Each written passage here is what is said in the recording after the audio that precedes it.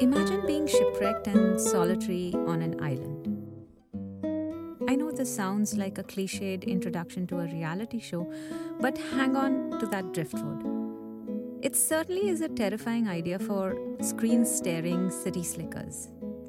Most of us don't even possess mildly practical skills to survive like Robinson Crusoe. But for tool-making archaeologists, the real McCoys with Sherlockian skills, a castaway's life is clearly elementary. Meet the authentic Flintstones. This is a story about reliving the past, a narrative about archaeologists rewriting dates of early human migration to India, stone tool butcherers, and a deerskin-clad hunter. You're listening to Desi Stones and Bones, a podcast largely featuring India's paleontological and archaeological riches. A buffet of stories on hunters of fossils and discoverers of antiquities that amazed me and will hopefully amaze you.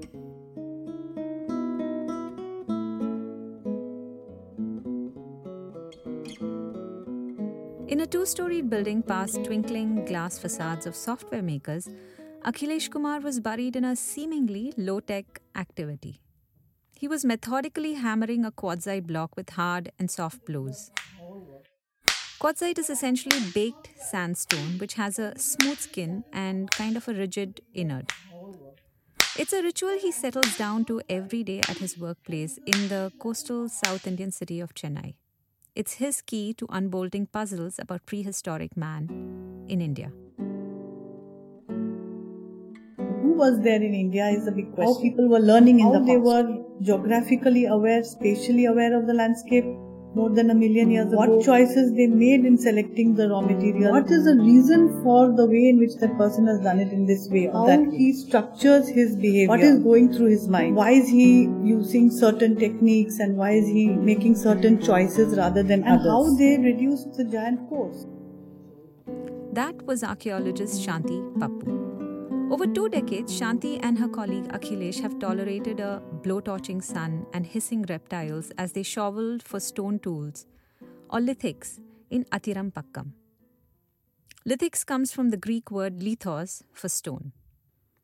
Atirampakkam, located northwest of Chennai, is a national treasure of sorts. Some of India's first prehistoric stone tools were discovered here more than 150 years ago.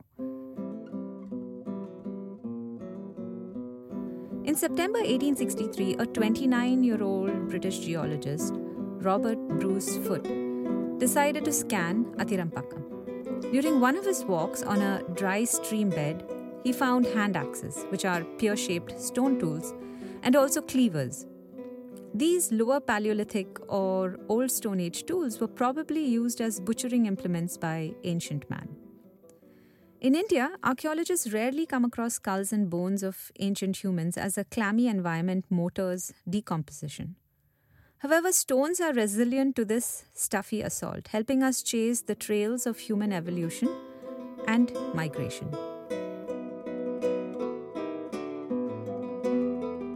The luxuriously bearded Foote's findings hurled India onto the world map of prehistory. More than a century and a half later, a similar event was brewing.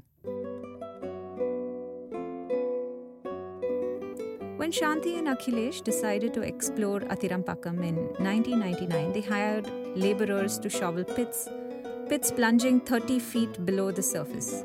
These were trenches deep enough to gobble a bus. The digs happened on the bed of a meandering stream. On some days, hissing cobras jabbed awake from their holes stopped excavations. In fact, right from the start, it may have seemed like a hopeless task to spade through soil previously thought to be of the dinosaurian period, millions of years before any apes even appeared. But as sand and gravel were scooped out of the pits, they discovered a layer cake of old Stone Age tools. They also found innumerable rock chips. The stone scraps seemed like gibberish inserted in an essay or like an annoying bug in a seamless computer program. It was a puzzle that left them scratching their heads. Shanti and Akhilesh had learned to make stone implements through a course in France, and in 2008 they put it into practice. They grabbed some tennis ball shaped hammer stones and started sculpting stone tools to mimic those found on site. The act itself was called knapping, with a K, which is fast becoming an inseparable ingredient for archaeologists cooking up experiments. Experiments that could solve mysteries linking stone tool making to human evolution. Initially, we'll start with this, and this is the quartzite. So, in the quartzite, I just make this little platform. And this is very strong.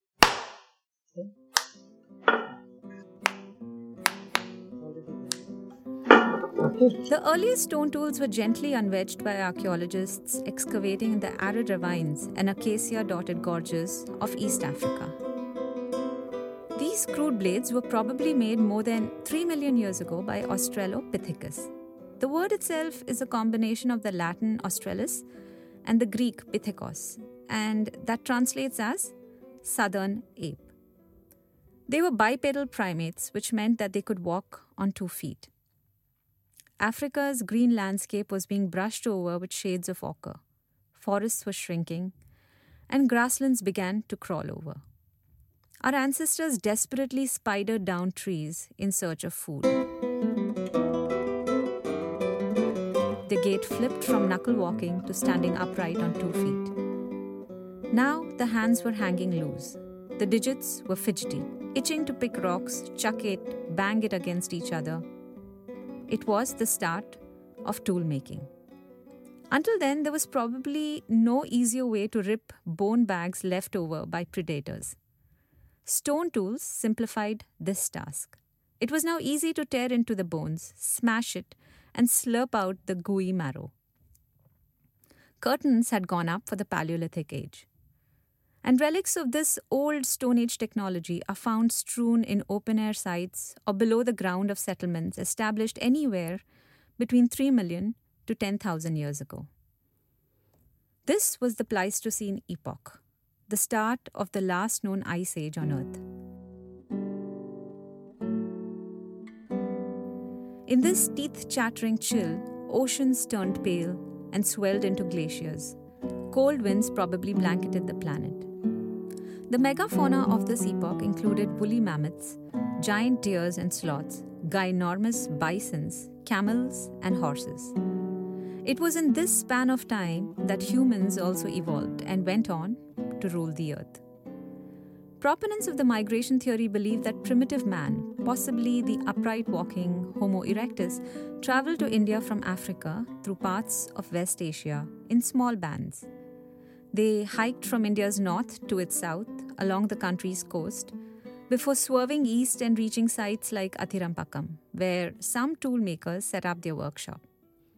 For the past decade, Akhilesh's focus has been to mimic the artisanship of these settlers. You must understand how these tools were actually made.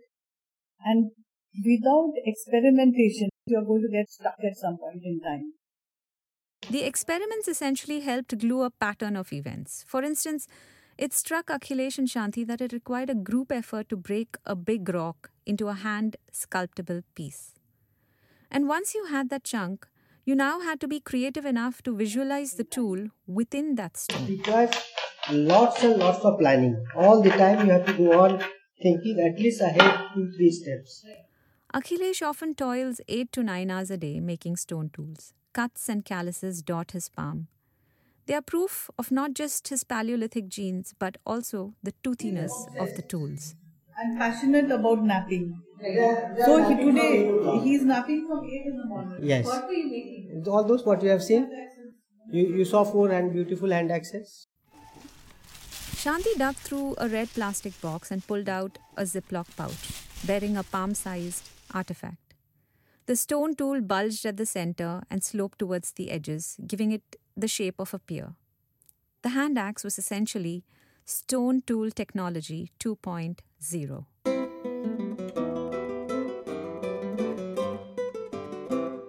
It is a symmetrical object, teardrop shaped, and it is beautifully made in many cases. Whatever it is, they are trying to go for symmetry. And many people have debated that the type of hand axes, some of them are ultra big or ultra small or with a shell in between, or they're aiming for something aesthetic, and it's not only functional. Some people think hand axes are they call them the Swiss Army knives of prehistory, that they had many different functions. These are beautifully made tools, probably better made than they have to be. That's Nicholas Toth. Nicholas and his spouse, Kathy Schick, are veteran archaeologists who run the Stone Age Institute.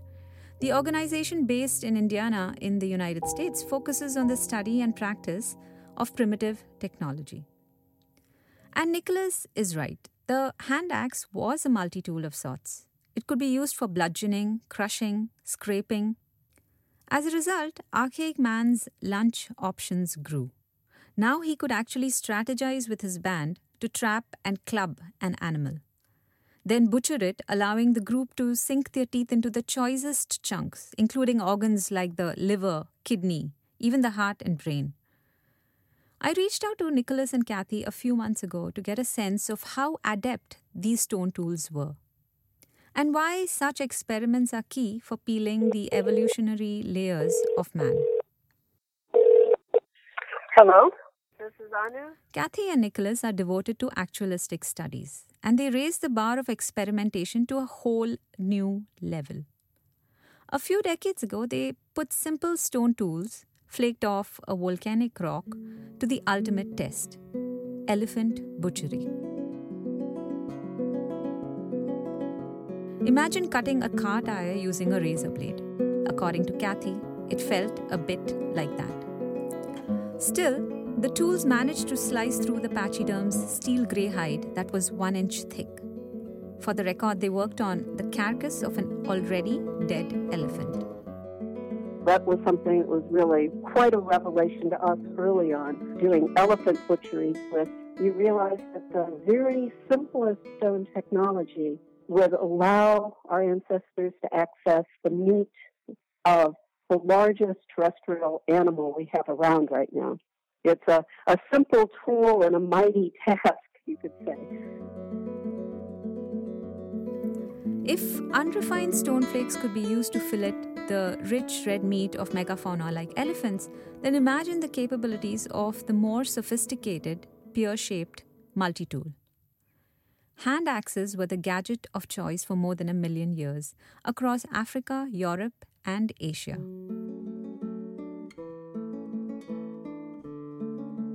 The oldest hand axes found in Africa go as far back as 1.7 million years and are often found alongside fossils of Homo erectus, our hunter-gatherer ancestors.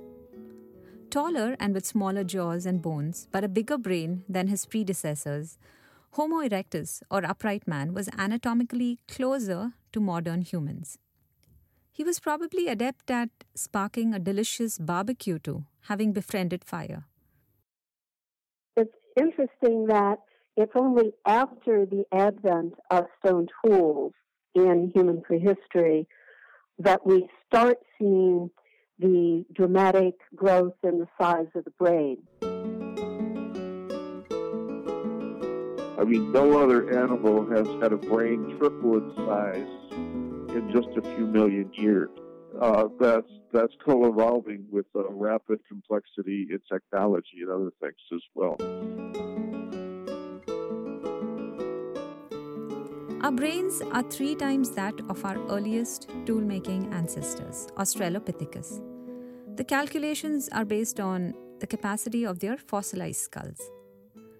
Over time, as food was chopped using stone tools and cooked on fire, digestion got simpler. The gut shrank, and this freed up energy for a rapidly growing brain. The jump in cognitive capacity was accompanied by a rising sophistication in stone tools. There was increased miniaturization, a bit like the lighter laptops or slimmer phones of today. Stone implements transitioned from being large and bulky in the Old Stone Age, also known as the Paleolithic Age, to sharp and small in the Middle Stone Age or Mesolithic. They turned smaller, polished, and shiny in the Neolithic or the New Stone Age before man discovered metal.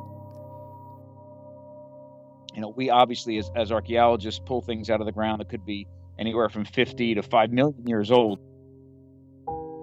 That's Bill Schindler, an anthropologist as well as an experimental archaeologist who teaches at Washington College in Maryland, which is in the United States. Like the others you heard, he too is a devotee of the hands-on approach to studying archaeology. Once he went to the extent of making a buckskin shirt and loincloth for himself out of the remains of deer hunts. During a graduation ceremony, Bill stripped off his cap and gown to reveal his Stone Age fashion, much to the amusement of a guffawing audience. We have a very difficult time understanding how these items were made, how they functioned, how efficient they were, why they were discarded. What experimental archaeology gives us today is a way to do that using all of our senses. Bill finds that we shrug off key milestones in human evolution until we grapple with it ourselves. The rush one gets from making fire, for instance. He was awestruck when he tried it for the first time. I remember where I was. I was in Maryland on the Western Shore at a primitive technology event, and somebody did a demonstration, and I sat there, and it took me over half an hour to get it. That feeling of accomplishment and connection when I took literally just a few pieces of wood and a string and created a flame was so powerful that it has never left me. Some of you may be familiar with Bill Schindler if you watched National Geographic's television series, The Great Human Race, which tried to restage the prehistoric way of life. In one episode, Bill and co-host Kat Bigney club and spear a jungle fowl. They later barbecue it over a fire after plucking off its feathers by hand and slicing through it using a hand axe. What I've realized is that almost every single prehistoric and many historic technologies are focused on food. Getting food, processing food, storing food, redistributing food, sharing food, all of those things that make our way of approaching food a human way of approaching food. Bill, his wife and kids largely eat food that they themselves have made. They ripen cheese, make sourdough bread, hunt deer, even squirrels, and forage for mushrooms. The courses he teaches incorporate these elements and also other hands-on experiences where students make stone tools and learn to actually butcher. Bill believes that our intellect gets a supercharge with such immersions. As soon as you've even, banged on a rock several times and realized that this is successful, this was what I was trying to do, immediately you gain an insight and a connection to the tool maker. Again, it could be hundreds or thousands of years ago, and you can understand something that I don't think you can do without having done it.